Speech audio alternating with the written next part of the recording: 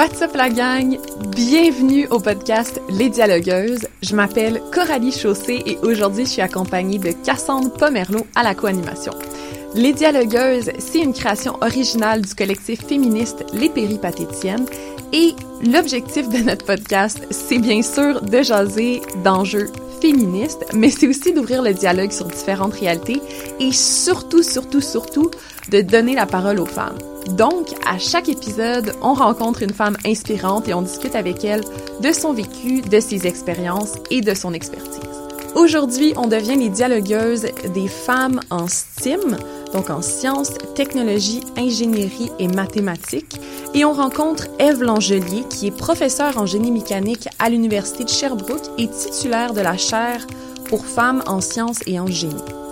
On jase avec elle des obstacles et des défis auxquels font face les femmes en S.T.I.M, des impacts de la socialisation sur nos choix professionnels et des solutions pour améliorer les conditions des femmes sur le marché du travail. Les dialogueuses. Donc, Eve Langelier, tu es professeure en génie mécanique à l'Université de Sherbrooke. Tu es également titulaire de la chaire pour les femmes en sciences et en génie. Et on voulait te recevoir, en fait, aujourd'hui parce que on voulait parler des femmes dans les domaines, justement, de la science, génie, tout ça. Puis t'es pas mal une des personnes, je dirais, les plus qualifiées pour en parler. Tu fais beaucoup de recherches sur le sujet. Puis j'aurais aimé ça, en fait, commencer la conversation d'aujourd'hui en discutant, justement, de ton parcours. Comment t'en es venue, en fait, à faire de la recherche sur les femmes en sciences? Et comme tu l'as dit, je suis professeure en génie mécanique, donc c'est pas ça, c'est pas la voie qu'on envisage pour faire de la recherche sur les femmes.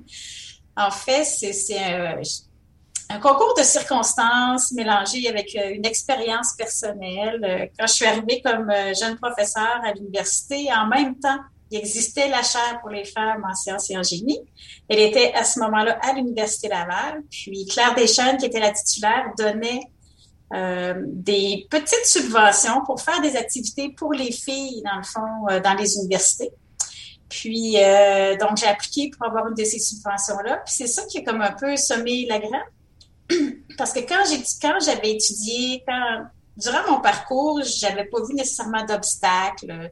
Pour moi, c'était comme ça, puis tout allait bien. Puis tranquillement, à part qu'il n'y avait pas beaucoup de filles, là, je parle dans le domaine, là, dans le fond, en travaillant pour faire des actions pour les femmes et tout ça, ça m'a sensibilisée. Puis là, je remarquais de plus en plus peut-être d'obstacles ou de défis que les femmes rencontraient. Puis à un moment donné, le concours pour la chaire a réouvert. Et donc là, j'ai appliqué sur le concours et je l'ai eu. J'ai eu la chaire et donc là, je suis encore plus impliquée dans les activités depuis ce temps-là là, pour les filles puis les femmes en sciences et en génie. Puis là, dans le fond, tu disais justement les activités pour la chaire. Là, comme toi, tu avais fait ton bac à ce moment-là quand tu t'es impliquée. C'est quoi un peu le fil des événements? Oui, c'est ça. Donc, dans le fond, moi, j'ai fait mon DEC en sciences nat, j'ai fait mon bac en génie mécanique. Ensuite, moi, je me dirigeais vers le domaine biomédical. Donc, j'ai fait une maîtrise en biomécanique, génie mécanique. Ensuite, un doctorat en génie biomédical. Puis, même un post-doctorat. Donc, là, moi, j'étais partie pour faire vraiment de la recherche dans ce domaine-là. Et c'est ce que j'ai fait là, et que je fais encore parce que j'ai 2 chapeaux.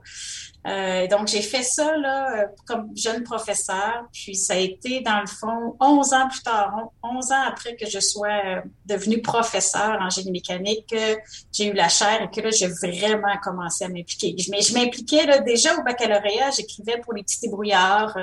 Je m'impliquais là pour intéresser les jeunes puis intéresser les filles. J'ai toujours fait des petites activités, mais c'est vraiment là en 2015, c'est ça, que j'ai eu la chaire et que j'ai vraiment là à fond dans ça. Puis là, justement, tu disais qu'au départ, tu remarquais pas trop les obstacles. Tu faisais juste remarquer que dans tes cours, vous étiez pas beaucoup de femmes, finalement, dans les classes de génie. Mais je me demandais justement à quel obstacle que tu voyais pas, finalement, qui était présent? Quel obstacle les femmes font face finalement quand ils décident d'aller étudier dans les domaines des sciences de manière générale? Ben, oui, c'est une bonne question. Il y a beaucoup de défis, mais il y a des défis quand on est plus jeune, je pense qu'on remarque moins. Par exemple, il y avait une femme professeure. Donc, sur une trentaine de professeurs, il y avait une femme. Donc, il y avait un modèle féminin sur lequel on pouvait se projeter ou auquel on pouvait aspirer, si je peux dire ainsi. Dans les autres choses aussi, des fois, il se passe des petites... je vais appeler ça des micro-agressions, mais c'est pas tout le monde qui vit ça de la même façon. Puis il y en a qui verront rien, puis à ce moment-là, je voyais rien. Mais tu sais, quand t'es toujours avec des gars, c'était juste toutes mes amies, t'es des garçons.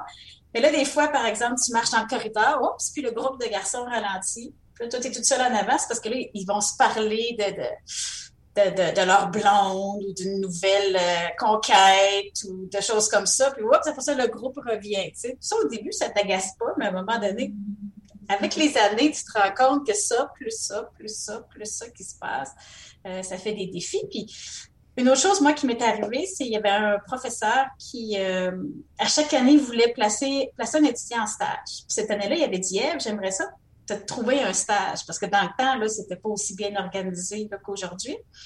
Puis là, il était tout gêné. Il revient me voir quelques semaines plus tard pour me dire que l'entreprise ne voulait pas de femmes. À ce moment-là, moi, j'ai dit, je veux juste pas travailler là, tu sais. Mais aujourd'hui, je me suis dit, mon Dieu, ça n'a pas de bon sens quand même, là, c'est arrivé. Puis c'est ça, c'est l'accumulation de ces choses-là. Mais il y en a qui vivent des choses plus difficiles aussi, là. Mm-hmm. Ben juste déjà que, comme moi, en ce moment, j'ai des frissons qui me parcourent la peau, juste que tu dises que cette entreprise-là a dit, tu sais, comme, qui était même pas gênée de le dire, non, nous, on veut pas de femmes dans notre compagnie. Comme ça me renverse. Je comprends même pas que c'est... Ben voyons, comment ça peut être aussi direct que ça? C'était dans les années début 90. Fait que c'est quand même pas si loin, me semble, que ça. Non, c'est ça. Oui, mais j'ai eu des très belles expériences. Tu sais, j'ai eu des expériences où moi, j'avais l'air d'avoir 15 ans là, quand j'étais au bac. Puis je supervisais des soudeurs. Puis ils étaient très gentils. Et j'ai supervisé, tu sais, ils m'aidaient à les superviser. Là. C'était vraiment...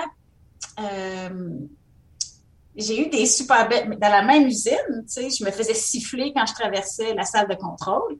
Mais il y avait d'autres personnes qui étaient très gentilles. Fait que c'est très inégal, hein, je dirais. Puis il y a plusieurs endroits où les gens ont de la bonne volonté, je dirais, mais il reste des endroits où c'est plus difficile.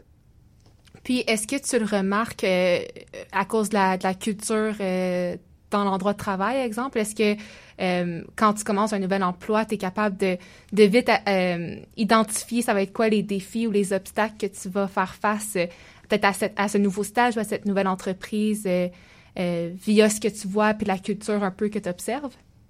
J'ai pas, personnellement, je peux pas dire que moi, j'ai fait beaucoup d'endroits. On a interviewé des étudiantes qui ont fait comme 5 stages en génie, puis 3-4 en sciences.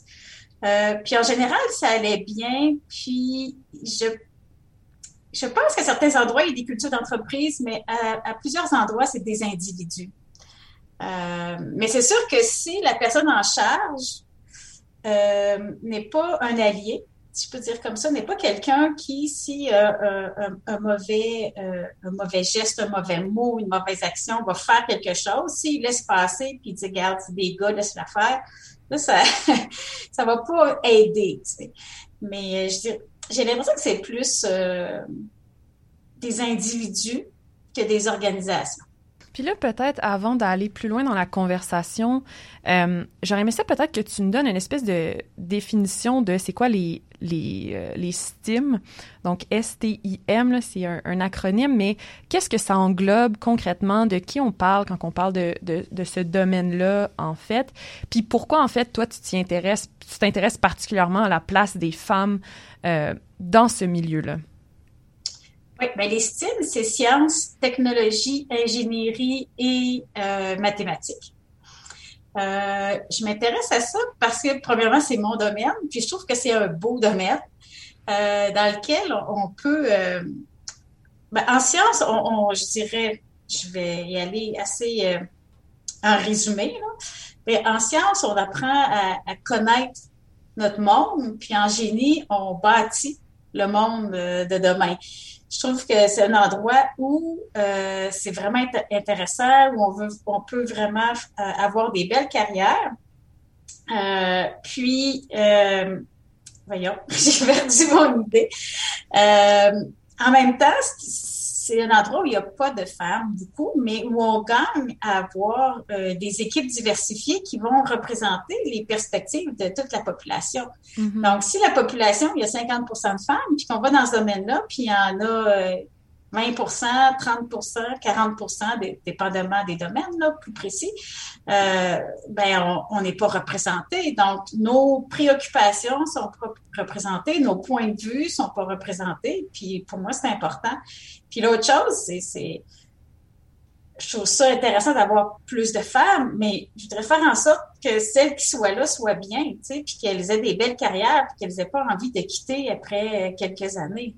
Mm-hmm. C'est pour ça que ça me touche particulièrement. Puis justement, quand tu parles de carrière, là, parce que tu nous as expliqué dans le fond de l'acronyme c'était quoi, mais quel job spécifique qu'on parle là, dans ces domaines-là? Là, pour les gens pour qui c'est vraiment flou, là, de quoi on parle concrètement? Quel travail, quelle carrière on peut faire quand on est dans ces domaines-là? Oui. Si on est je vais commencer par mon domaine. Je vais mettre du côté plus facile. Si on est ingénieur, par exemple, ingénieur en génie civil, c'est des gens qui vont travailler sur les grandes infrastructures. On pense notamment aux ponts, aux routes. Si on est plus en génie mécanique, on va faire de la conception de tout ce qui est en lien avec le mouvement. Donc, naturellement, les véhicules rentrent dans ça, mais il y a beaucoup d'appareillage aussi toute la fabrication, les outils qu'ils vont fabriquer, puis les choses mécaniques qu'on a autour de nous doivent être sont conçues par des ingénieurs mécaniques. En informatique logicielle, on peut voir que ça va être plus de la conception en lien avec tous les systèmes informatiques. Il y a des génies physiques qui sont plus dans le très, très miniature, dans tout ce qui va aller, les composantes dans les ordinateurs souvent. Donc, il y en a plein, génie biomédical, conception d'équipements médicaux. C'est beaucoup, beaucoup de la conception. C'est pas juste ça aussi, ça peut être de la optimisation de processus dans les entreprises, dans les usines, par exemple. Puis si on va en sciences, on peut avoir des biologistes qui vont travailler ou plus en écologie, ou plus dans des laboratoires de recherche. On peut avoir des physiciens qui peuvent faire souvent les physiciens sont en recherche.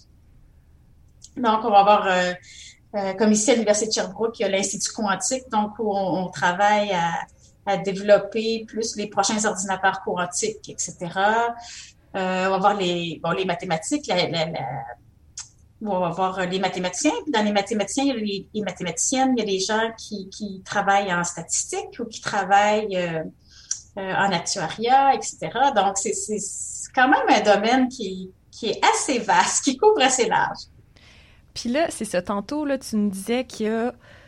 Là, tu as dit ça dépend des domaines, puis là, tu viens d'en expliquer vraiment beaucoup, mais tu disais qu'il y a, dans certains domaines, il y a seulement 20% des femmes qui travaillent dans ces milieux-là. Et moins. Okay. Oui. c'est ça, si je pense à biologie, biochimie, génie chimique, génie biotechnologique, génie biomédical, il y a quand même pas mal de femmes. On est au-dessus du 50% où on tourne autour. On est dans la zone paritaire, parfois au-dessus. Mais si on pense à génie mécanique, génie électrique, génie informatique, on est plus autour du 15%. Donc, oui, c'est quand tu arrives dans une classe, puis si personne ne te l'avait dit, tu restes surpris. Wow. OK. Ouais. Fait que j'imagine que ça peut être, en tout cas, je sais pas, là, mais moi, à la place de certaines étudiantes, je serais peut-être comme vraiment intimidée de rentrer dans une classe où est-ce que, t'as comme 2, 3 autres filles avec toi, comme finalement, c'est... Wow! Mais je dirais que le choc est pas quand on rentre au bac. Souvent, au bac, on le sait quand on arrive. C'est rare ceux qui le savent pas. Mais tu sais, c'est sûr que comme là, il y a un nouveau programme, génie robotique, la cohorte est petite, une femme. Oui, là, ça frappe, là, vraiment beaucoup. Ce que je dirais, c'est le choc est plus grand sur le marché du travail. Je pense pour deux raisons, parce que aujourd'hui, à l'université, dans la génération plus jeune, il y a plus de femmes. Mais sur le marché du travail, on a les autres générations d'avant où il y avait encore moins de femmes. Puis là, je ne veux pas catégoriser que toutes les personnes de d'autres générations sont comme ça, mais dans les autres générations, on a des fois des pensées un peu moins ouvertes à la place des femmes. Donc là, ça aussi, c'est un saut là, à faire. Puis, mais je dirais que souvent, quand on interviewe les étudiantes, elles se sentent bien dans leur milieu. Elles sont quand même respectées. Puis les garçons, ce sont leurs amis. Tu sais. Il y a des petites choses, c'est sûr, là, qui arrivent, là, mais en majorité, ça va très, très bien. Est-ce que vous avez des pistes de réflexion, des pistes de réponse par rapport à pourquoi il y a si peu de femmes dans ces domaines-là? Parce que c'est pas... tu sais, on n'est pas dans la zone paritaire entre le 40 puis le 60 %, là, genre 15 20 c'est minuscule. Comment ça se fait? Oui, il y a des pistes de réponse, effectivement. Fait que j'en ai comme 3 selon à peu près les domaines où on va. Premièrement, plusieurs femmes ont une moins grande confiance en elles. Donc, elles voient le génie, entre guillemets, chez l'homme. Et ça commence très jeune, là, dès l'âge de 6-7 ans. Je pense que les hommes sont plus intelligents qu'elles. Tu sais. Et souvent, donc, les domaines où on pense qu'il faut être intelligent, les femmes ont moins de chances d'y aller, si je peux dire, où elles s'auto-excluent. Donc, par exemple, la philosophie, la physique, puis le génie, avec le mot génie, tu sais, déjà, ça aide pas. Ça, pourrait être une réponse. Une autre réponse, par exemple, en génie, le génie, on ne sait pas. Qu'est-ce que ça fait un ingénieur? On ne le sait pas. Il n'y a pas des séries télévisées sur des films d'ingénierie.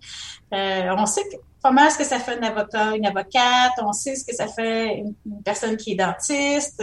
On sait ce que ça fait un médecin parce qu'on y va chez le médecin. Un ingénieur, on n'a pas d'idée. Puis là, ingénieur mécanique, là, ça fait comme, est-ce que c'est... un diplôme de mécanique automobile avancée? Est-ce que c'est un peu une image qu'on a alors que c'est pas ça du tout? Donc, plusieurs génies, on ne connaît pas cette profession-là. Tu sais, d'ailleurs, au cégep, à part si tu passes dans un deck technique, tes enseignants et enseignantes, c'est des gens qui ont fait des sciences parce que tu fais de la physique, de la chimie. Donc, c'est pas des gens qui peuvent... Certains vont pouvoir, mais pas tout le monde va pouvoir t'expliquer qu'est-ce que ça fait un ingénieur. Puis c'est pas ça que tu vois dans les cours. Puis l'autre chose, c'est par exemple en informatique, avant, il y avait beaucoup de femmes en informatique. Puis dans les années 70-80, on a vu une grande chute du nombre de femmes. Avant, il y avait plus que 50% de femmes, je pense. Et puis quand c'est devenu de la micro-informatique, on s'est mis à faire du marketing autour de ça, puis que là, c'est devenu une affaire de geeks ou d'hommes, etc. Puis c'est devenu mieux payé. Les femmes ont comme délaisser le milieu, les hommes sont plus envahis ce milieu-là. Puis là, aujourd'hui, on est à, encore une fois, 10-15% de femmes en informatique. Donc, il y a différentes raisons, mais une raison aussi globale, c'est la socialisation. On apprend très jeune à quoi ressemble un homme, à quoi ressemble une femme. Puis beaucoup de femmes, tu sais, on voit la famille, la maternité, prendre soin des autres, puis on voit pas comment en sciences et en génie on peut faire ça. Tu sais, on le fait, mais indirectement, mais souvent on le voit pas. Puis on voit pas qu'il y a beaucoup de travail en équipe aussi, par exemple, des compétences plus humaines et relationnelles. Non? Tu voulais y aller, Cass? J'ai l'impression que tu avais quoi à dire. Non, mais je réfléchis à tout ça, puis... J'essaie de penser aussi aux stéréotypes qui existent, tu sais, envers ces métiers-là, puis parce que j'ai l'impression qu'il y en a quand même beaucoup. Puis ensuite, il y a les stéréotypes contraires comme envers les femmes que, tu sais, justement, c'est pas que justement les femmes sont maternelles, que, tu sais, ils vont choisir des emplois qui sont plus dans ces branches-là, puis peut-être que justement au travers des années, peut-être que justement à 5 ans, une petite fille va vraiment aimer ça, jouer avec les autos, démonter son auto, jouer avec des transformers, mais au cours des années, ça va être encouragé à peut-être toucher à d'autres jouets qui sont plus féminins, puis elle va comme perdre ce côté-là d'intérêt envers justement, tu sais, comme la mécanique de ces jeux-là, ou tu sais, le démontage-montage de ces éléments-là, ou tu sais, donc je trouve ça dommage, justement, qu'on perde ces intérêts-là en grandissant parce que, justement, ils sont jugés, tu sais, masculins ou féminins, puis que, tu sais, il faut un peu que tu t'en tiennes à ta même branche. Parce qu'après ça, il devient un peu trop tard pour retourner en arrière puis refaire le changement, de faire comme « Oh non, mais là, à 5 ans, j'aimais vraiment ça. Peut-être que maintenant, à 18 ans, je devrais réessayer de mettre mes mains là-dedans. » Puis t'as moins les opportunités de le faire, t'as moins l'intérêt peut-être de retourner explorer ce côté-là de toi. Donc, tu sais, tu vas pour des métiers que tu connais déjà peut-être ou que tu sais qu'ils existent puis tu sais à quoi t'attendre aussi. Comme tu dis, il y a plein de métiers qui sont invisibles puis que tu connais pas tant que t'es pas déjà un peu dans ce domaine-là ou dans cette branche-là. Puis c'est seulement à ce moment-là que tu arrives à comme voir « Ah, OK, ça existe. Une personne fait ça dans la vie puis est payée pour faire ça, mais je savais même pas que ça existait. Mm-hmm. » Oui, puis pour faire du pouce sur ce que tu dis, tu sais, il y a des études qui sont faites là, relativement fréquemment. On refait une étude similaire. On demande à des enfants de dessiner une personne scientifique. Puis quand ils sont jeunes, ils vont dessiner quelqu'un qui leur ressemble. Donc, si c'est une petite fille qui dessine, elle va dessiner une femme. Tu sais, si c'est un garçon, il va dessiner un garçon, etc. Mais ce qu'on voit, c'est que là, justement, les stéréotypes véhiculés par la société rentrent tranquillement, puis vers l'âge de 10-12 ans. Mais là, la personne scientifique, c'est un homme blanc de 50 ans, avec des lunettes, des cheveux un peu funky, puis qui fait exploser des affaires, tu sais. Donc là, on se reconnaît plus, là, les filles, dans ça, tu sais. Mm-hmm. Donc, oui, en plus qu'on a peut-être délaissé des choses qu'on aimait, mais il y a aussi toute la société qui nous dit, voici à quoi ressemble une personne scientifique. Donc, si tu n'as pas de modèle, puis si on ne brise pas ce stéréotype-là, comment veux-tu te projeter dans cette carrière-là?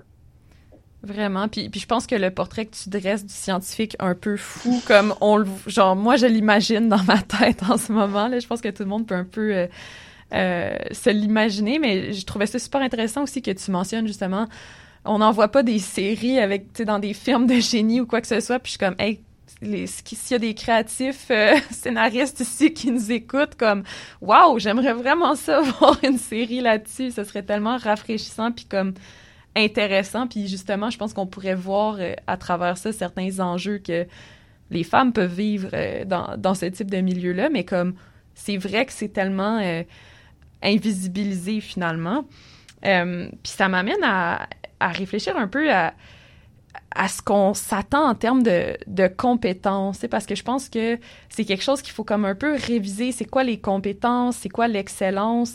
Qu'est-ce qu'on cherche? Qu'est-ce que les employeurs cherchent chez les gens? Est-ce qu'ils cherchent la bonne chose? Comme c'est une question un peu qui va dans tous les sens, là, mais... c'est une question riche. Ouais. Ouais, j'ai plein de choses à dire. Ben, je vais faire le pont avec les stéréotypes, puis après ça, je vais revenir sur l'excellence. Parfait. Pourquoi je parle de stéréotypes? On l'a dit tout à l'heure, hein, on s'attend à ce qu'une femme soit chaleureuse, maternelle, tournée vers les autres, puis souvent, on a l'image d'un homme, d'un leader, plus froid, plus centré sur lui-même, si je peux dire ainsi. Et donc là, on s'attend à, mettons, un ingénieur devrait ressembler à ça, mais si on passe en entrevue une femme, ben là, elle va trop ressembler à une femme et pas assez à un ingénieur. Donc, on n'aura pas l'image à laquelle on s'attend. Ou si elle agit comme un ingénieur, là, elle ne ressemblera plus à une femme. Donc, elle va être froide, elle va être rigide, elle va être sévère.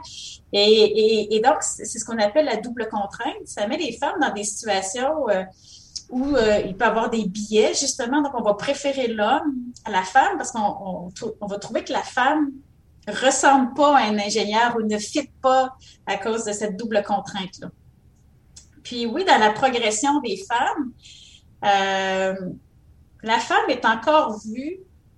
Excusez-moi, j'avais trouvé ça très drôle, une étudiante qui avait dit une fois, on est vu comme un incubateur parce que on a un potentiel un jour de tomber enceinte et de donner la vie. Et quoi que ce soit quelque chose de magnifique, dans le milieu du travail, c'est pas toujours vu positivement. Puis en génie, en sciences, il y a beaucoup de performances, je dirais. Puis c'est comme si le fait de devoir prendre des pauses, ça va à l'encontre de la performance. Donc là, il faut réfléchir à comment on évalue justement la qualité d'une candidature. Puis j'ai vu des belles choses. Moi, j'ai vu une femme entrepreneur qui m'a dit, je voulais cette femme-là, elle était enceinte. Bien, j'ai dit, on va t'attendre, tu vas avoir ton bébé, tu prendras ton congé maternité, puis on va t'engager, tu vas avoir la job en revenant. Tu sais. Donc, il y en a des belles choses, mais des fois, j'entends des choses qui pourquoi on engagerait une femme, elle va vouloir avoir des enfants, là, les cheveux me dressent sur la tête. Ben, c'est surtout comme si la femme avait un enfant toute seule. Je veux dire, les hommes aussi ont des enfants, là, comme... Puis... Ouais, vas-y, continue, excuse-moi. Ouais, excuse-moi, non, mais je t'ai emballée. Mais ce qui nous aide, je pense, tranquillement, c'est que les hommes commencent à prendre des congés paternité. Ça mélange les affaires aussi parce que un employeur qui m'avait déjà dit, une femme, si elle va prendre un congé maternité, tu le sais qu'elle va prendre un congé maternité, tu le vois venir, puis elle n'a pas le choix de t'aviser, puis tu le planifies. Les hommes, parfois, l'annoncent à la dernière minute, puis qu'ils partent pour 3 mois. Fait que là, ça met les entrepreneurs un peu dans le trou, des fois. Puis pour 3 mois, tu le remplaces pas, mais là, ça fait une surcharge de travail. Fait que je pense que le fait que les papas s'impliquent de plus en plus dans les congés parentaux, ça donne un autre regard sur les congés maternité, tu sais. Fait que ça, je pense que ça va être positif. Mais oui, tu sais, je veux dire, la femme n'est pas qu'un incubateur. Puis si on avait personne qui portait les bébés et qui s'en occupait, ben on n'aurait pas de société, tu sais. Fait que il faut voir ça dans l'ensemble. C'est sûr qu'être une petite entreprise, t'as 2-3 employés, puis là, t'en as 1 ou 2 qui tombent enceintes puis qui partent en congé, c'est pas facile, là. Fait qu'il faut essayer de jongler avec ces réalités-là, mais ouais. Puis, corrige-moi si je me trompe, mais un employeur n'a pas le droit de demander à une femme en entrevue si elle compte avoir des enfants bientôt ou si elle est enceinte ou quoi que ce soit. Il y a une loi contre ça. Oui, tout à fait. Là. OK, parfait. Non, on n'a pas le droit. C'est comme on n'a pas le droit de discriminer pour l'âge non plus. Tu sais, on ne pourrait pas dire on ne l'engage pas, cette personne-là, parce qu'elle est trop vieille. Tu sais. On n'aurait pas le droit. Il y a plein de choses qu'on n'a pas le droit de faire, mais celle-là en est une, effectivement. Parfait. Je voulais pas que nos auditrices se fassent prendre dans ce piège-là. De la façon que tu parlais, ça avait quand même l'air d'arriver quand même que les femmes se fassent poser ce genre de questions ou quoi que ce soit. Puis je me demandais, en fait, si tu avais des conseils pour les jeunes femmes qui veulent justement comme avoir un emploi, qu'est-ce qu'on fait dans une situation comme ça où est-ce que les gens nous posent des questions sur nos plans de vie, de famille, tout ça? Bien, je suis pas certaine que les femmes se font poser la question, mais ça se passe dans les discussions en dehors des entrevues. Donc, on a des mentalités, on a une culture à changer. Puis si on me posait la question, tu sais, c'est sûr que si tu dis c'était pas de vos affaires, ben ça serait là, vrai. C'est qui est tout à fait vrai. Tu sais, on est dans une posture. C'est comme tu te sens comme vulnérable parce que tu es la personne interviewée. Fait que là, tu dis, est-ce que je dis que c'est pas de tes affaires, de votre affaire, tu es en entrevue? Puis là, tu te dis, ben là, c'est fait, ça y est, j'aurai pas l'emploi. Est-ce que tu mens? Est-ce que tu dis la vérité? Puis des fois, de se faire poser la question, c'est peut-être de répondre aussi que c'est peut-être pas là que je veux travailler non plus, là. Donc, peut-être aussi bien dire ça vous regarde pas, tu sais, c'est personnel. Puis une réponse, si je peux suggérer, ce serait de dire je préfère ne pas répondre à la question. C'est une façon un peu polie et professionnelle de pas donner une réponse en soulignant que tu ne souhaites pas donner une réponse. Puis, tu allais revenir justement aux critères de performance, puis aux critères de sélection un peu quand les femmes passent une entrevue pour justement avoir une job. Oui, ben je vais parler du domaine qui me touche davantage parce que c'est le domaine dans lequel je suis, je veux dire la recherche universitaire. Quand on passe des entrevues ou quand nos dossiers sont évalués pour avoir des subventions, on regarde beaucoup la performance. Et là, ben, qu'est-ce que la qualité? Qu'est-ce que la compétence? Qu'est-ce que l'excellence? Est-ce que c'est la même chose que de la performance? Pour moi, la performance, c'est comme une course où il faut en faire le plus possible pour remplir son CV, tu sais. C'est pas nécessairement ça, mais ce que je veux dire, c'est dangereux d'aller là. Parce que quelqu'un pourrait avoir eu un chemin qui est ce qu'on appelle non linéaire. Tu sais, tu n'as pas fait nécessairement bac, maîtrise, doc, postdoc, emploi de professeur, de chercheur. Peut-être que tu as eu des pauses pour avoir des enfants, peut-être que tu as immigré, peut-être que tu as dû prendre soin de tes parents qui sont malades. Il y a plein, peut-être que tu allé faire un tour sur le marché de l'emploi dans le privé. Donc, il y a plein de chemins. Puis, habituellement, on a la vision de la ligne droite et de la ligne droite qui produit en grande quantité. Mais il y a plein de choses dans la vie qui font que des fois, tu n'es pas capable de produire en très grande quantité. Mais ce que tu fais, c'est de la grande qualité. Puis ça, il faut en tenir compte parce que ça, on ne tient pas compte de ça. On ne tient pas compte des réalités de tout le monde. Puis on va se couper des cerveaux, on va se couper du talent, on va se couper des perspectives, des points de vue, des préoccupations. Puis ça, c'est très difficile parce que la culture de la méritocratie est très, très ancrée. Qu'est-ce que tu veux dire par culture de la méritocratie? Tu vas avoir ta subvention parce que tu l'as mérité, de prouver que tu étais le meilleur chercheur ou la meilleure chercheuse en ayant 25 étudiants, 2 millions de subventions, en ayant publié 10 articles par année. Alors que quelqu'un peut en avoir fait moins, mais d'avoir fait de la bonne qualité. Des fois, il y en a qui ont beaucoup d'articles, mais là, tu te dis, là, ça se peut pas, là. Il peut pas avoir écrit 50 articles dans l'année, là. Ils ont à peine lu, là. Il peut pas avoir pris le temps. Ça veut dire 1 par semaine. Je dis, ça se peut pas, là. Mais, tu sais, c'est ça, tu sais. Fait qu'à un moment donné aussi, c'est des gens, c'est sur la renommée, OK? Et non sur le dernier travail qui a été fait. On regarde pas nécessairement les choses autant en profondeur. On compte beaucoup le nombre d'étudiants, le nombre d'argent, le nombre de... fait que c'est ça, tu sais, ça coupe beaucoup d'espace pour des personnes qui pourraient vraiment contribuer au monde de la recherche, par exemple, puis qui, là, sont un peu comme étouffés là, dans leurs envies de contribuer. Parce qu'ils sont pas vus comme ayant un parcours qui est linéaire, si je comprends bien. Oui, linéaire ou très, très, très performant. Tu sais. Quelqu'un peut avoir 3 articles dans l'année au lieu de 10, mais c'est des articles de très grande qualité. Où il a travaillé, souvent les femmes aussi, par exemple, vont travailler beaucoup en interdisciplinaire, vont relier beaucoup des différentes disciplines. Puis ça, ben dans ce temps-là, c'est plus long. Donc, on publie moins souvent, tu sais. Donc, il y a différentes réalités, puis c'est ça, il faut en tenir compte. C'est quoi un peu les solutions à ça, tu sais? Est-ce qu'il faut changer comme la façon dont on recrute? Qu'est-ce qu'il faudrait... selon toi, ce serait quoi un peu la meilleure méthode pour comme aller chercher ces gens-là qui finalement sont tout aussi compétents que les autres, mais dans la façon dont le recrutement fonctionne, leur candidature passe un peu à côté de la traque finalement, là? Oui. Ben, il faut jouer sur 2 niveaux. Si on est dans une entreprise, il faut regarder le chemin l'entrée, qui est le recrutement. Puis, il faut regarder après la progression aussi, les critères de promotion, si je peux dire ainsi. Il faut revoir ça.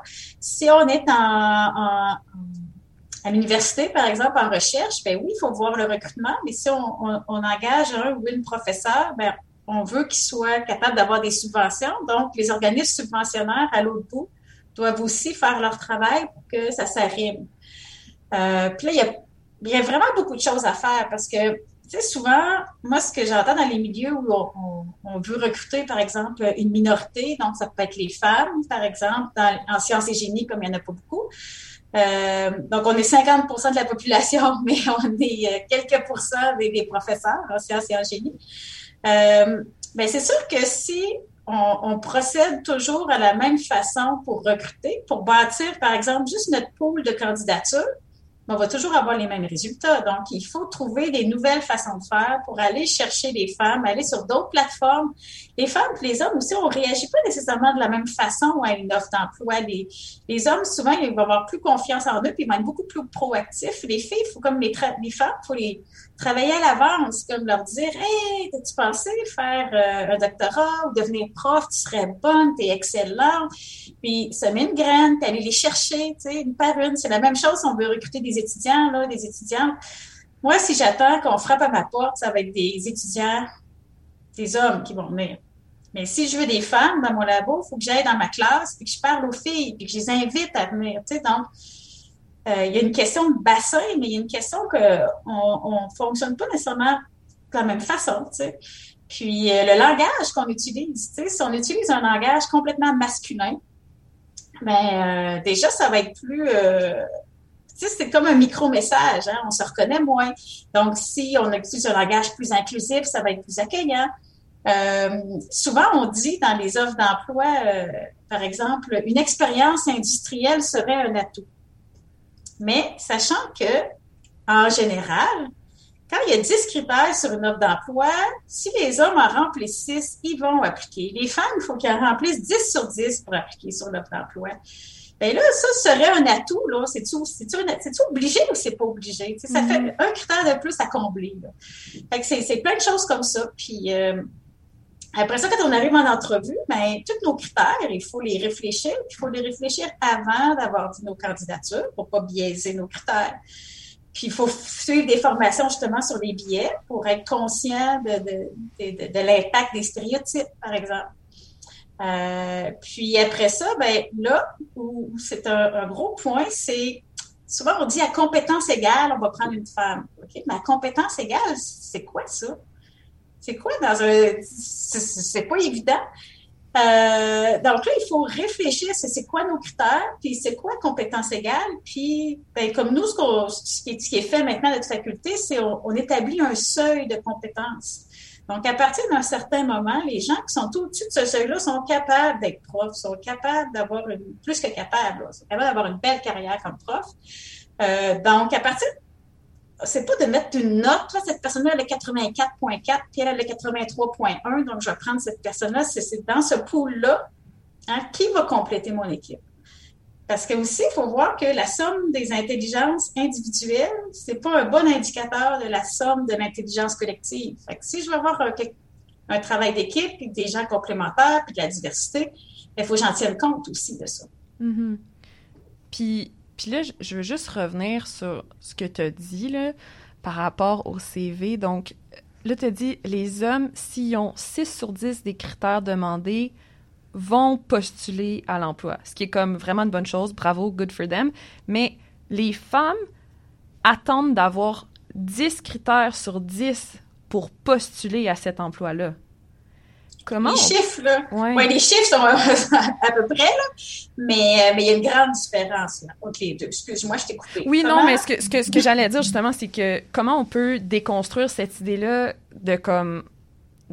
en fait, comment on peut encourager les femmes à comme... mais vas-y, si t'en as 6 sur 10, postule. Tu sais, comment on peut les convaincre que t'as ta place, finalement? Oui, c'est ça, c'est le bout pas facile, parce que c'est internalisé depuis qu'on est jeune. OK? Mm-hmm. Fait que il faudrait tout revoir la façon dont on est socialisé, comment on est instruit et tout ça. Donc, comme ça, c'est long à faire. Ce qu'il faut, c'est trouver une façon d'aller quand même chercher les filles, tu sais, les femmes. Si j'avais un truc là pour infuser un peu de confiance, premièrement, je m'en infuserais un peu plus. Mais je pense qu'on pourrait collectivement en prendre.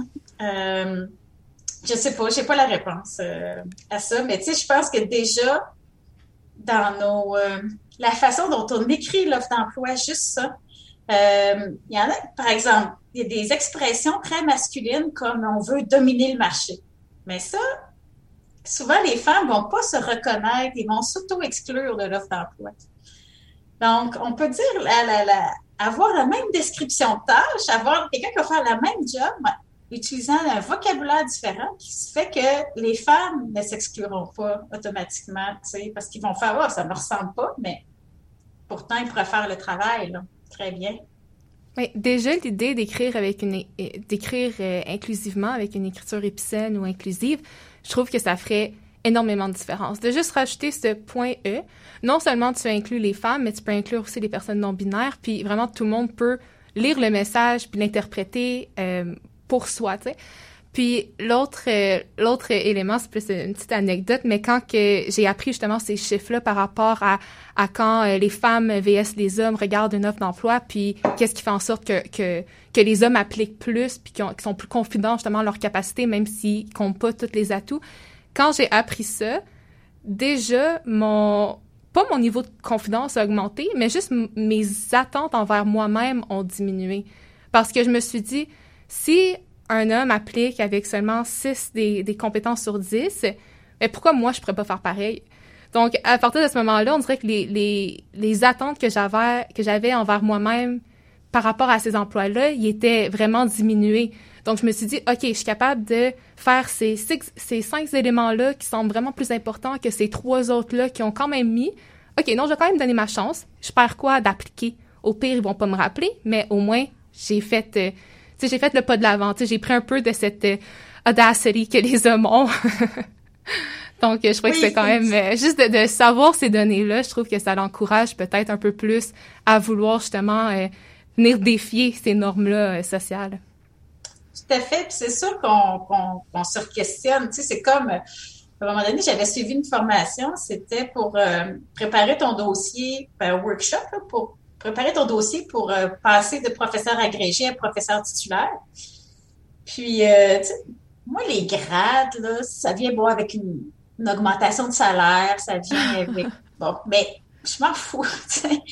Mais quand j'ai appris que les femmes prenaient en moyenne 3 ans de plus que les hommes pour faire le passage, bien là, je me suis donné un devoir de le faire cette année-là. Tu sais, je me disais, je le ferai qu'à un moment donné, quand j'aurai plus de temps, tu sais. Mais c'est ça, on dirait que d'être sensibilisé, effectivement, ça nous aide. Des fois, c'est le petit coup de pouce qu'on a besoin pour passer à l'action. Ouais, puis je pense aussi comme une piste de solution par rapport à ça, c'est vraiment d'en discuter entre femmes aussi, tu sais, comme j'imagine que, ben, toi, tu pourrais en parler à tes collègues, genre, hey, tu sais, comme, fais-le, tu sais, ton changement de grade, ou je sais pas trop comme nommer ça, mais, tu sais, comme, vas-y, va le demander, t'as le droit, tout ça, puis la même chose quand on parle avec nos amis qui stressent à postuler pour des emplois, puis tout ça, puis justement, tu sais, de connaître les chiffres puis de le faire connaître aux autres autour de soi, ben, puis de les encourager, je pense que ça peut vraiment comme faire une... Tu sais, on se sent moins seul finalement, fait que ça fait une différence, j'ai l'impression.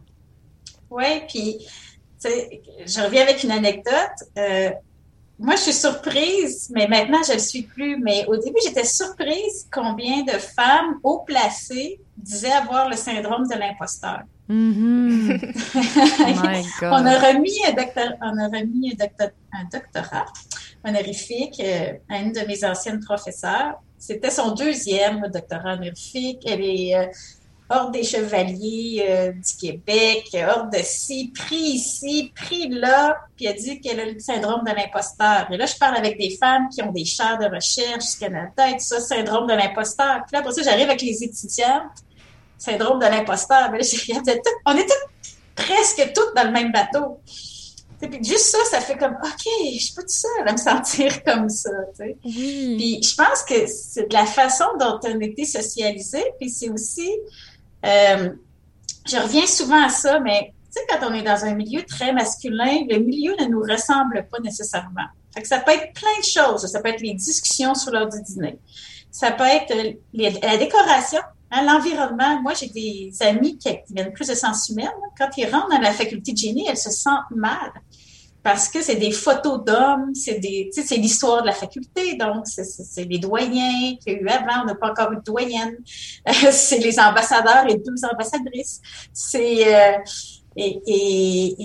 c'est plein de choses comme ça, puis à un moment donné, ben, je pense qu'on se sent, on peut aimer ce qu'on fait, on peut aimer nos collègues, mais toujours un petit quelque chose qui fait qu'on n'est peut-être pas à notre place, donc tout ça ensemble, je pense que ça aide à construire ce syndrome de l'imposteur, mais sachant qu'on est plusieurs à l'avoir, ça fait comme ben tu sais, je suis pas folle, je suis pas c'est normal dans un certain sens.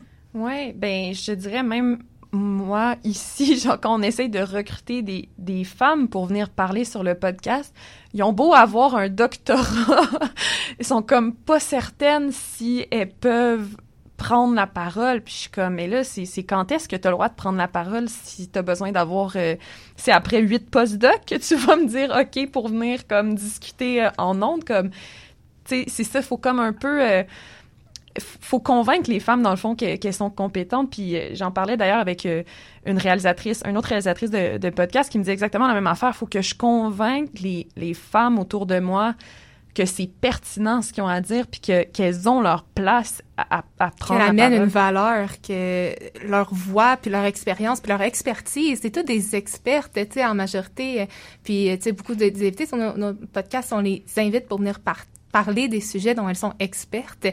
Puis, vraiment, le syndrome de l'imposteur est partout. Puis, je suis sûre qu'il existe aussi chez l'homme, mais je sais qu'il est particulièrement flagrant chez une femme. Là. C'est rare de croiser une femme qui te parle de son expérience sans que... tu sais, peut-être qu'elle va pas te le dire ouvertement, mais tu sais, si tu lui poses la question, en général, tu sais, elles vont le dire que ah ouais, ils se sont pas tout le temps sentis, tu sais, à leur place, ou que ils devaient juste constamment se prouver dans le rôle, dans leur position ou dans leurs objectifs, tu sais, pour vraiment se convaincre elles-mêmes qu'elles méritent leur place. Ouais.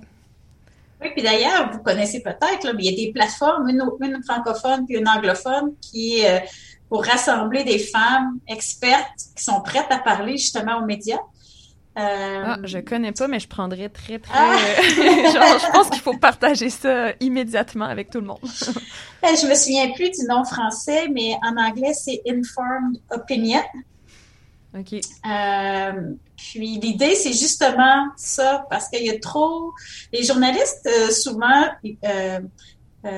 sont pressés, donc ils veulent avoir quelqu'un vite. Puis si tu dis non, mais ils vont se retourner vers ton voisin, tu sais. C'est clair, là, ils vont pas attendre pour te convaincre, etc. Et donc, ils se forment un réseau de contacts. Éventuellement, ça devient que c'est beaucoup des hommes dans les médias. Donc, oui, il y a des plateformes comme ça, justement, pour les personnes expertes dans un domaine. Tu peux aller rentrer ton expertise pour que les gens puissent, les gens qui ont besoin de parler à des experts puissent trouver une diversité d'experts. Mais là, c'est surtout pour les femmes, naturellement. Mm-hmm. Mais je trouve que c'est une initiative vraiment, vraiment géniale. Mm-hmm.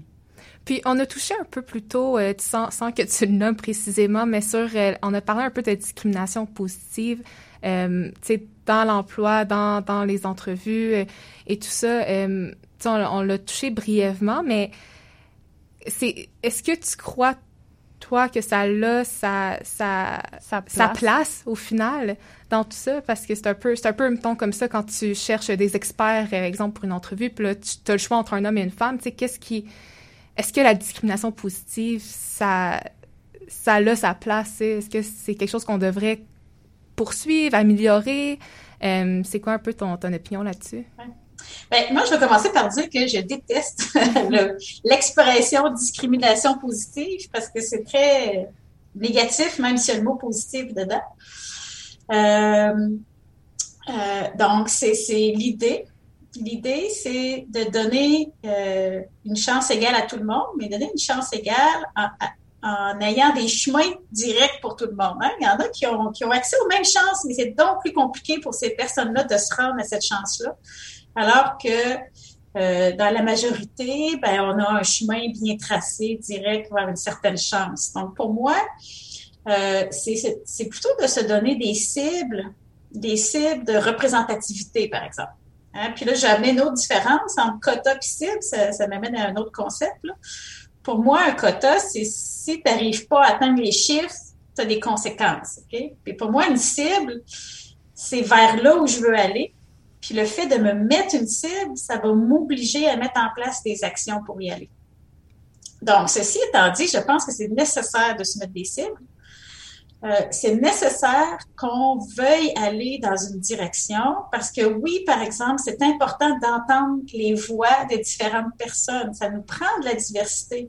Si on va avoir des opinions variées sur des points de vue, puis les opinions peuvent venir des domaines d'expertise variés, mais peuvent venir des expériences personnelles variées. Donc, peuvent venir des identités des gens. Puis, je pense que l'idée, c'est de se donner des façons de faire pour pouvoir aller rejoindre le plus de monde possible. Puis oui, si actuellement, c'est 80% du temps, par exemple, le même groupe qui est représenté, mais il faut faire des efforts pour aller chercher l'autre 20%. Si on les voit jamais, ce groupe-là n'augmentera jamais. On ne saura pas ce qu'ils pensent, on va penser que tout le monde pense pareil. Fait que si c'est ça ce que tu as en termes de discrimination positive, je pense que c'est nécessaire et essentiel. Maintenant, comme par exemple dans les offres d'emploi au Québec, on n'a pas le droit là, de dire cet affichage-là est 100% pour une femme. On n'engage pas d'hommes, on prend les CV puis on les jette. C'est illégal là, de faire ça, par exemple. Donc, mais c'est quand les ratios sont très disproportionnés, on a le droit de, à compétence égale, prioriser un groupe. Mm-hmm. Puis, pour moi, c'est important pour donner comme un coup de barre, si je peux dire. Hein? Si on attend que les générations, parce que ça augmente tranquillement, les chiffres augmentent tranquillement, on s'en va de plus en plus vers la parité, par exemple, mais si on ne fait rien, on va attendre 200 ans avant que la parité arrive. Dans le fond, si je comprends bien ce que tu disais, c'est un peu de dire comme si, quand on met une offre d'emploi finalement, si on reçoit des CV puis c'est juste, mettons, des hommes qui ont tous le même âge, qui viennent tous du même milieu, c'est qu'il faut se poser des questions puis se dire qu'il y a quelque chose que nous, on fait de pas correct en amont, finalement. Ouais. Oui. Tu sais, c'est sûr que le bassin, par exemple, de femmes ou le bassin de personnes handicapées, etc., est plus petit. Mais si on les rejoint pas, il y a un problème. Tu sais, il faut vraiment faire quelque chose en amont. C'est parce qu'on a fait dans nos réseaux habituels. Puis nos réseaux habituels, c'est qui? C'est les gens qu'on connaît et qui nous ressemblent. Tu sais. Fait qu'il faut revoir nos façons de faire. Puis comment on fait justement pour sortir de ces réseaux-là? Tu sais, parce que j'ai l'impression qu'il doit y avoir sûrement beaucoup de gens qui le font pas pour mal faire, mais qui savent juste pas comment, tu sais, comme sortir de... Parce que j'ai l'impression que c'est une espèce de cercle vicieux, parce que comme plus tu recrutes des gens qui sont pareils, plus tu vas recevoir des gens qui sont pareils, puis tu as de la difficulté à comme sortir du cercle, même si tu veux sortir de ce cercle-là. Est-ce que, tu sais, tantôt on a parlé justement de faire peut-être, tu sais, des offres d'emploi plus inclusives, d'encourager les femmes, tu sais, autour de nous à appliquer quand elles n'ont pas toutes les mêmes 100% des caractéristiques demandées pour un emploi. Mais moi, je me demande vraiment au niveau de l'employeur pour sortir des réseaux comme traditionnel ou quoi que ce soit, comment on fait? Ah, ben c'est ça, c'est pas facile. Puis au début, c'est beaucoup de travail, tu sais. Mais j'ai vu des initiatives intéressantes. Il y avait... excusez-moi. Ah, il y a vraiment pas de stress. J'ai des problèmes d'estomac. Ça, j'ai vu des initiatives intéressantes. Il y avait l'Université de Waterloo, je pense, qui, eux, se bâtissaient un pool de candidatures, mais il n'y avait même pas de poste, là. Il était comme en avance. Donc, il avait envoyé des lettres, par courriel, mais il avait envoyé des requêtes à tous les grands labos pour dire si vous avez des bonnes candidatures, dites-leur, des bons étudiants, des bonnes étudiantes, dites-leur d'envoyer leur CV chez nous. On se monte une banque de données. Fait que déjà, tu sais, t'es comme en amont, là. T'es pas comme, ça me prend quelqu'un la semaine prochaine ou dans un mois ou, tu sais. Après ça, ben, c'est ça, il faut prendre un peu les habitudes. Il faut se dire, bon, ben, si moi, je veux des personnes immigrées, immigrantes, est-ce qu'elles connaissent les réseaux? Est-ce qu'elles fonctionnent de la même façon? Ou est-ce qu'il y a des endroits où elles se retrouvent habituellement sur lesquels je pourrais aller afficher mon offre? Puis aussi, par exemple, chez nous, il y avait eu un grand concours de bourse postdoctorale, puis je pense qu'il y a eu des candidatures d'au-dessus d'une centaine de pays. Donc, c'était vraiment de diversifier, là, d'aller sur Internet, de voir, OK, on est dans tel domaine, les étudiants dans chaque pays, comment ça fonctionne, où est-ce qu'on pourrait aller déposer l'offre, etc., pour qu'il soit le plus vu. Donc, ça demande plus de travail, tu sais, c'est sûr. Mais puis ça va dépendre des domaines, ça va dépendre des sujets, du type d'emploi, mais c'est ça, il faut sortir des sentiers battus, puis on peut aller s'informer aussi auprès de la population cible, tu sais, où est-ce s'il y a des regroupements, des choses comme ça. Puis j'imagine que, tu sais, même si c'est pas facile, c'est probablement quelque chose qui paye comme à long terme, finalement. Tu sais, je reviens un peu à ce que tu disais précédemment, là, que finalement, c'est pas la somme de l'intelligence de chaque individu qui donne l'équipe, c'est le tout, tu sais. Fait que même si on a les individus les plus brillants, si ces personnes-là sont pas habituées à travailler en équipe ou s'ils sont pas complémentaires entre elles, ça donne pas la meilleure équipe. T'sais, moi, de mon expérience, comme justement avec le collectif, les péripatéticiennes, mais aussi comme des travaux que j'ai eu à faire dans le cadre de mon parcours universitaire, ben les meilleures équipes, c'est tout le temps des gens qui ont différentes compétences. Puis là, t'arrives à un travail qui est génial, finalement, tu sais. Oui, puis, mais des fois, la diversité, c'est pas facile non plus, hein. Faut pas Ouais, faut pas se le cacher, là. Mais, parce que, tu sais, si on n'a pas la même vision, ça peut être compliqué de s'entendre sur quelque chose. Mais il y a un point que je trouve vraiment intéressant, là, dans les lectures que je fais là-dessus, c'est la pensée de groupe. La pensée de groupe, c'est quand on est tous pareils, on pense tous pareil. Puis quand on pense tous pareil, on pense qu'on a raison. Fait qu'on peut, par exemple, si on discute d'une problématique, à un moment donné, oublier certains aspects, mais tu sais, tout le monde est dans la même discussion, on roule, puis là, on va trouver une solution. Puis, si on a des gens qui sont issus de la diversité, ils vont poser des questions.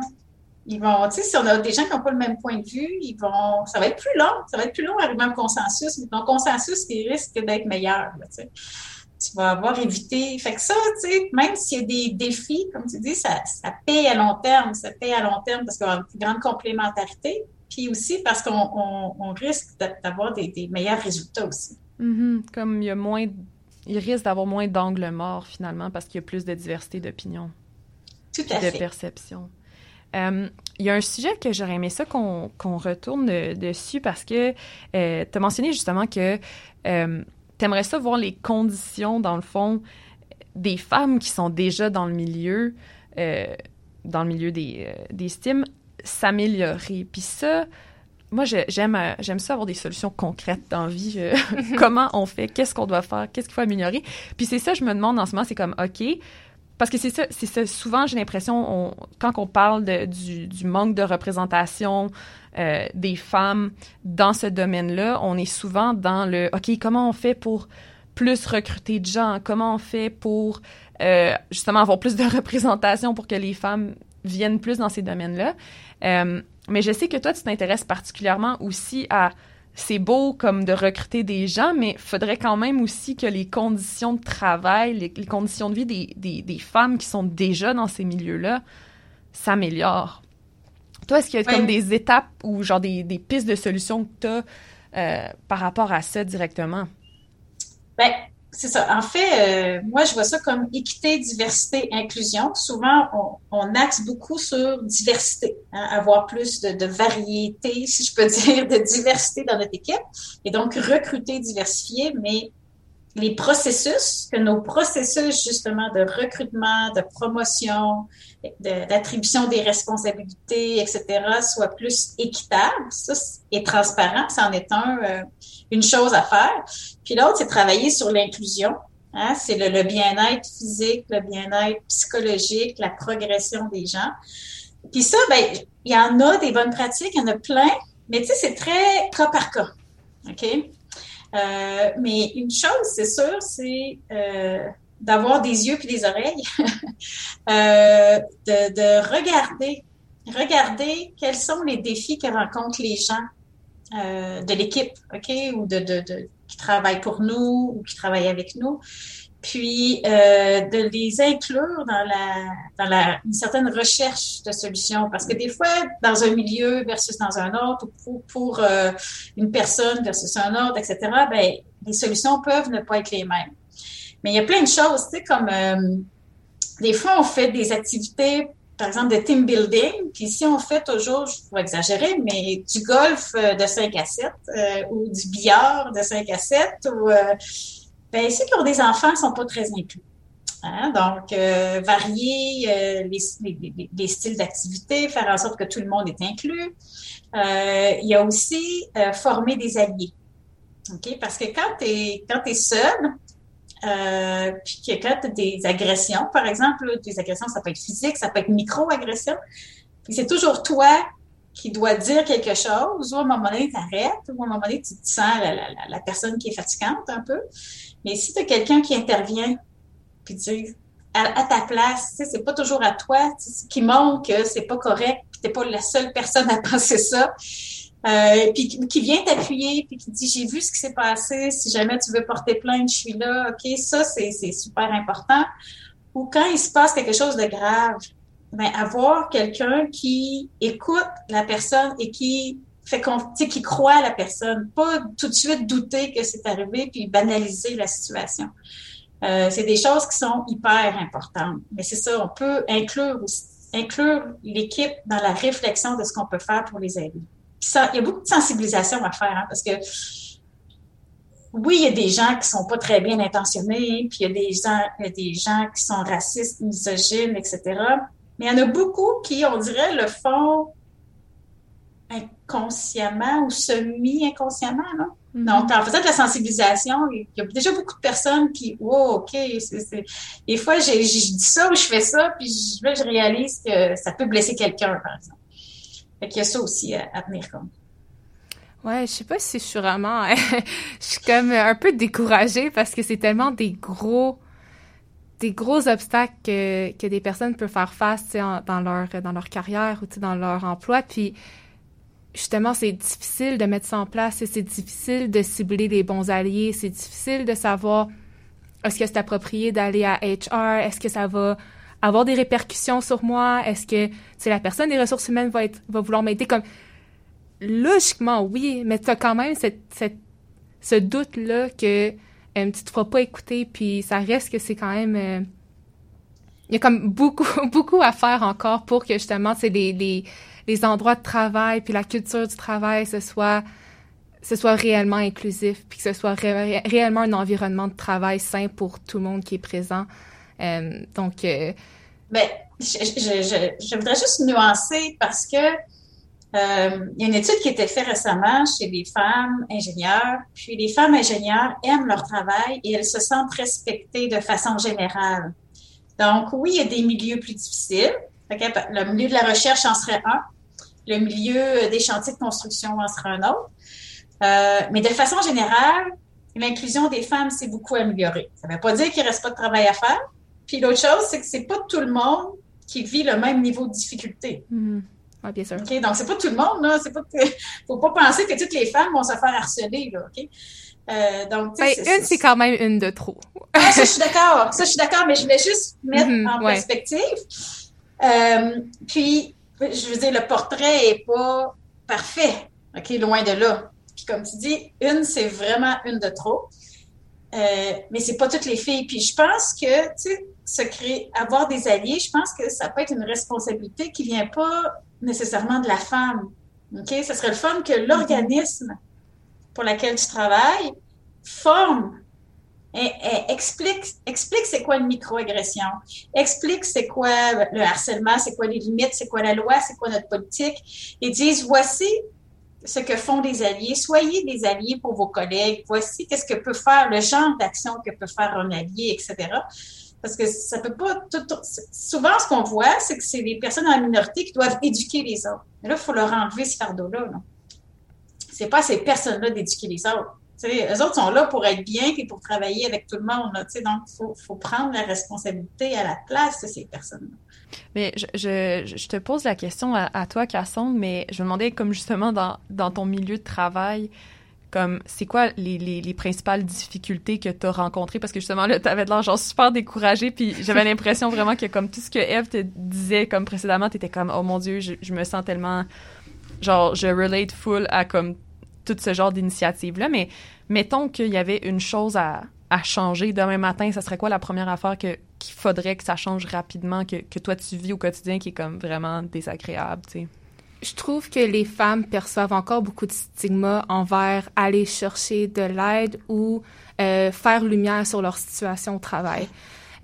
Puis ça, je parle de généralement comme de choses que je lis, de personnes à qui que je parle, tu sais, pas nécessairement juste mon expérience personnelle, mais j'ai juste l'impression, puis comme qu'il y a encore un stigma attaché à par rapport aux femmes qui vivent des situations difficiles, puis comme, obviously, c'est pas tout le monde, tu sais, ça peut être, tu sais, des situations vraiment spécifiques ou peu importe, mais que on dirait qu'il y a encore cette honte puis ce stigma-là de « Ah, si je vais chercher de l'air ou si je m'exprime, les répercussions vont venir sur moi. » Puis peut-être que je me trompe, peut-être que je suis complètement dans le champ, mais j'ai juste l'impression que ça reste encore une des difficultés d'être une femme dans le milieu du travail en général. Puis tu sais, encore une fois, c'est vraiment pas tout le monde qui vit des difficultés au travail ou qui vit des situations difficiles, mais c'est juste que pour celles qui en vivent, j'ai l'impression que ça reste difficile de justement se tourner vers les bonnes personnes parce que justement, tu sais, ça reste que la culture générale qui date de, tu sais, des dizaines d'années est sur le fait que, ben, comme les femmes, vous êtes nouvellement dans le milieu du travail, donc, tu sais, vous devriez juste être contente d'avoir votre place peut-être là. Il y a des choses qu'on entend aussi, mais c'est réglé. Tu sais, les femmes, c'est réglé. Maintenant, vous êtes sur le milieu du travail. Fait que, oui, tu sais, il y a une sensibilisation à dire que non, il y a encore des enjeux. Non, c'est pas réglé. Puis si on arrête d'en parler, on va reculer, tu sais. Puis oui, c'est vrai. C'est vrai que ça revient, tu sais, sur les épaules des femmes. Tu sais, dernièrement, là, je parlais justement avec ma direction de département. J'ai dit, là, il faut que je vous dise le genre d'affaires que je vis, que probablement les autres vivent pas, en tout cas pas pour les mêmes raisons, tu sais. Puis, si moi, je le racontais pas, eux, ils savaient pas, tu sais. Puis j'en ai parlé parce que j'avais confiance en ces personnes-là, tu sais. Donc, ça prend un hyper climat de confiance. Ça prend une politique tolérance zéro. Mm-hmm. Ça prend quelqu'un qui, s'il arrive quelque chose, fait confiance, agit. Puis, c'est ça, ça prend des alliés puis de la sensibilisation, tu sais.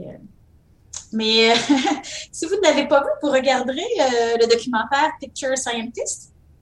Picture Scientist, on peut voir ça où? Faudrait que je vous envoie le lien. Mais c'est un documentaire qui n'est pas sur aucune plateforme. Là. On peut acheter des représentations. Récemment, j'ai participé à une activité où les gens avaient acheté, je pense que c'est un total de 300 représentations. Donc, il y a comme 300 personnes qui peuvent le visualiser. Puis après, on fait une table ronde, puis on en discute. Il est ressorti des choses très intéressantes parce que c'est 3 cas assez lourds de femmes scientifiques hein, qui ont vécu des choses importantes, je dirais, dans leur carrière. Et ça fait émerger beaucoup de discussions après.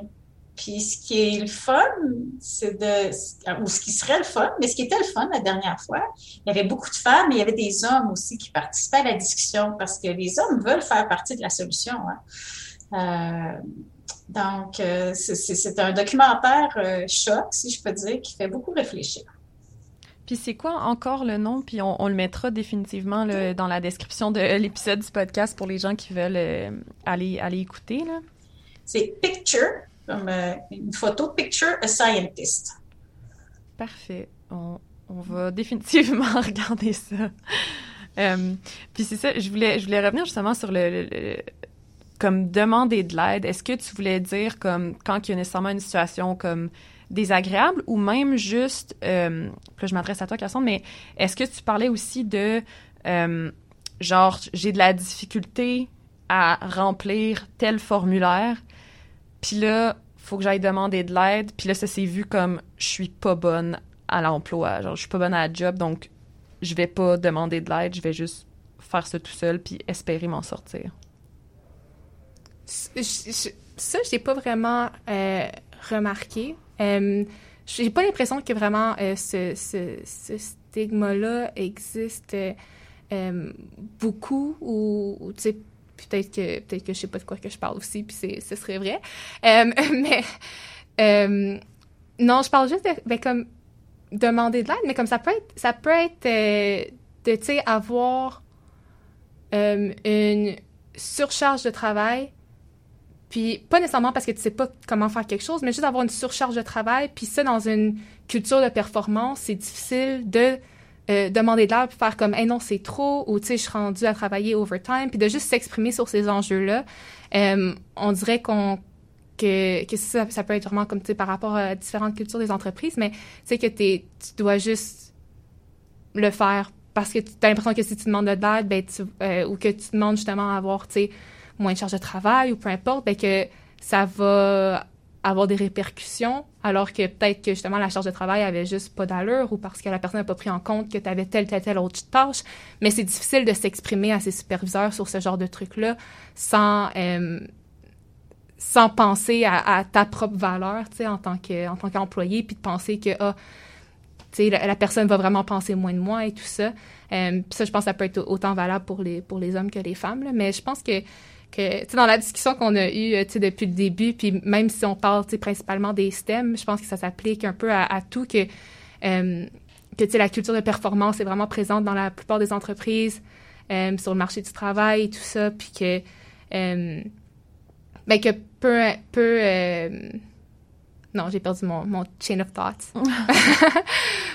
Mais qu'il y a un changement d'entreprise puis il y a un changement de culture qui doit être fait dans la société en général pour que les femmes et toutes les personnes de minorité puissent se sentir à l'aise, se sentir écoutées, qui se sentent à leur place dans tous les niveaux de leur carrière et de leur cheminement professionnel.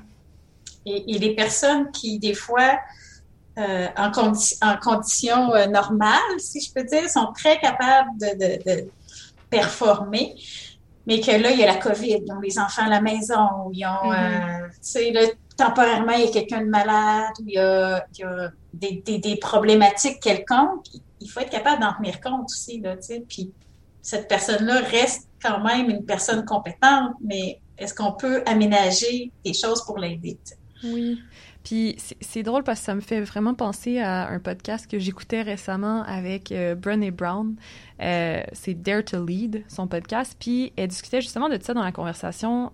Et elle nous disait que c'était vraiment fréquent dans les cultures d'entreprise de dire « Ta vie personnelle, je veux pas en entendre parler. » Fait que les gens doivent comme confiner, là, sans vouloir faire de jeu de mots, là, mais comme garder ces aspects-là de leur vie vraiment comme à l'extérieur du travail. Puis ce qu'elle expliquait, c'est qu'elle dit, en faisant ça, on réalise pas la quantité d'énergie qu'on perd parce que de séparer le travail puis le personnel, ça requiert des efforts énormes de la part d'une personne, alors que si on adressait simplement la situation, bien, comme tu viens de le mentionner justement, bien, on trouverait peut-être des solutions ensemble, on trouverait peut-être des moyens d'accommoder tout ça, mais on a tellement l'impression qu'on doit pas le faire puis que c'est deux choses qui vont pas ensemble, que ça crée des situations où est-ce que les gens se sentent complètement étouffés, qui croulent sous le travail, qui se sentent pas capables de comme de performer là, entre gros guillemets, de juste comme faire la job, tu sais. Mais dans le fond, comme de quelque chose que tu as dit il y a pas trop longtemps, là, tu semblais quand même optimiste par rapport aux conditions des femmes en ce moment en S.T.I.M, puis dans le fond, qu'il y a une amélioration flagrante au courant des années. Donc, ça, c'est cool à savoir, c'est cool à voir.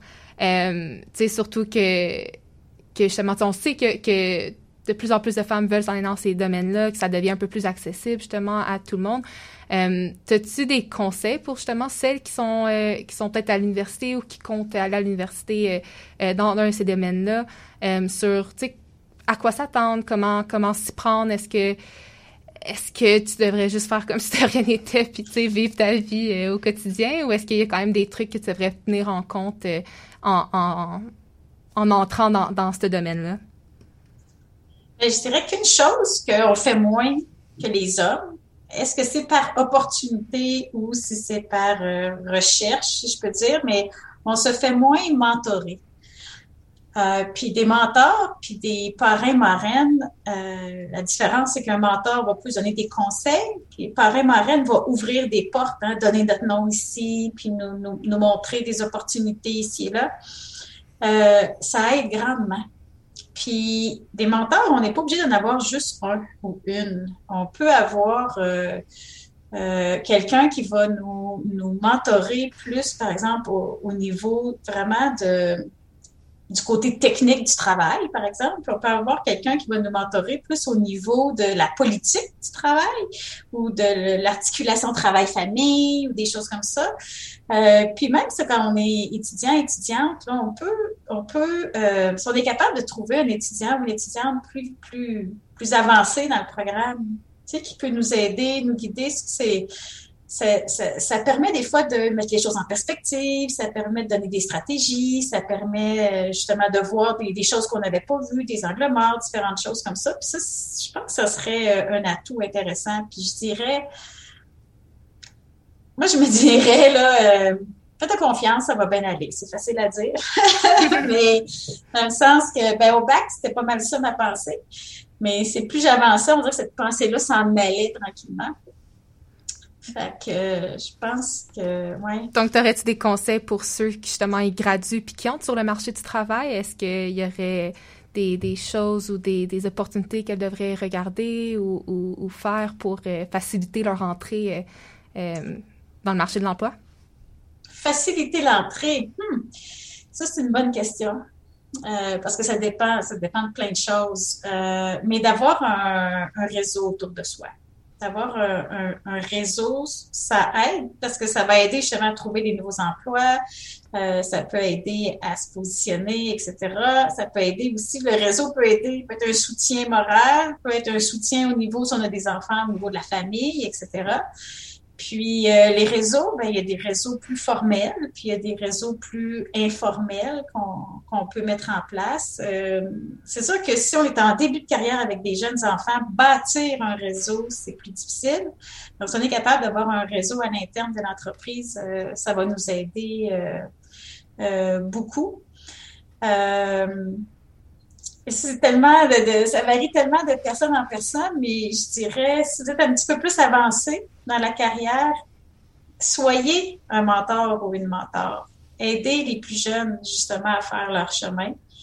Puis, vous mettez en place des activités de mentorat dans votre entreprise. Ça va donner un coup de pouce. Puis, soyez un allié ou une alliée aussi.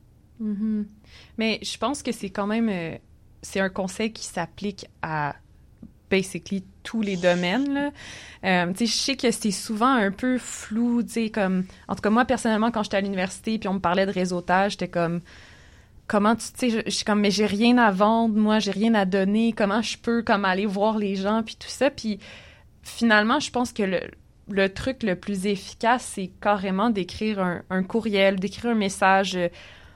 sur Facebook à quelqu'un qui fait un emploi, qui a un emploi qui vous intéresse ou qui, tu sais, que c'est un modèle ou un exemple, puis juste faire comme, hey, tu sais, j'admire vraiment ton travail, est-ce que ça te dérangerait de me donner 20 minutes puis de m'expliquer c'est quoi ton parcours? Puis petit truc, là, souvent, ce 20 minutes-là se transforme en 1h30, puis c'est le meilleur 1h30 de quand ta tu t'appelles vie, Coralie, peut-être.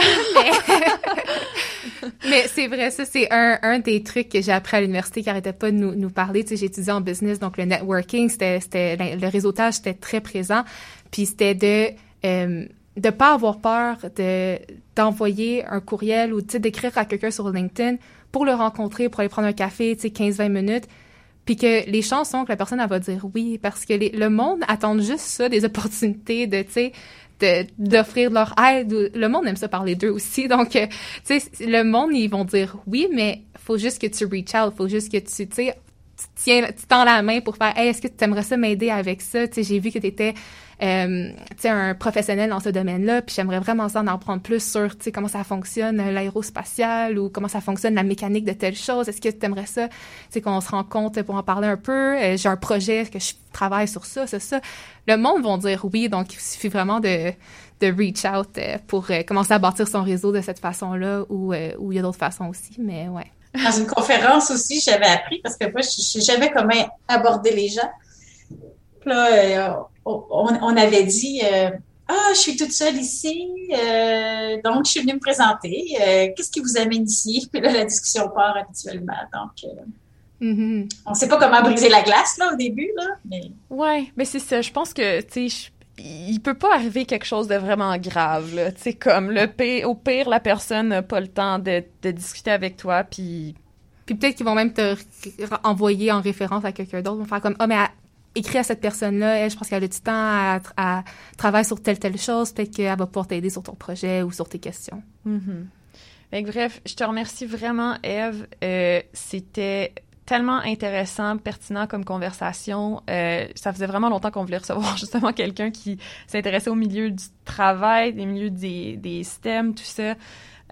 J'espère vraiment, j'en doute pas, mais je pense vraiment que les gens auront appris beaucoup de choses en écoutant cette conversation-là. Donc, merci énormément d'être venu au podcast aujourd'hui. Ça m'a fait plaisir. C'était vraiment comme une belle conversation amicale. C'était très agréable. C'est ce qu'on essaye vraiment fort de créer cet environnement-là. Mais merci beaucoup. Les Dialogueuses. Aujourd'hui, je vais vous dire un merci vraiment spécial. Merci de nous écouter en grand nombre. Merci de nous partager vos réflexions, vos commentaires face aux différentes discussions avec toutes nos invités. Bref, merci énormément d'être au rendez-vous. Et là, je vous annonce aujourd'hui que c'était officiellement le dernier épisode de la saison 3 de Les Dialogueuses. Par contre, ne vous inquiétez pas trop, on vous prépare déjà une 4e saison. Donc, notez ça à vos agendas. Les Dialogueuses vont être de retour au mois de septembre 2021. Et en attendant, en fait, vous pouvez toujours nous suivre sur nos médias sociaux, donc sur Facebook et sur Instagram, avec le nom Les Péripatéticiennes, ou vous pouvez visiter notre site web lespéripatéticiennes.com. Et vous allez le constater vous-même, on fait beaucoup plus que faire un podcast, donc on produit énormément de contenu féministe. Je vous encourage vraiment à nous suivre sur nos différentes plateformes. Je suis peut-être biaisée, mais je pense que ça vaut vraiment la peine. Donc, on est Les Dialogueuses, une création originale du collectif féministe Les Péripatéticiennes, et on se voit très, très bientôt. Ciao!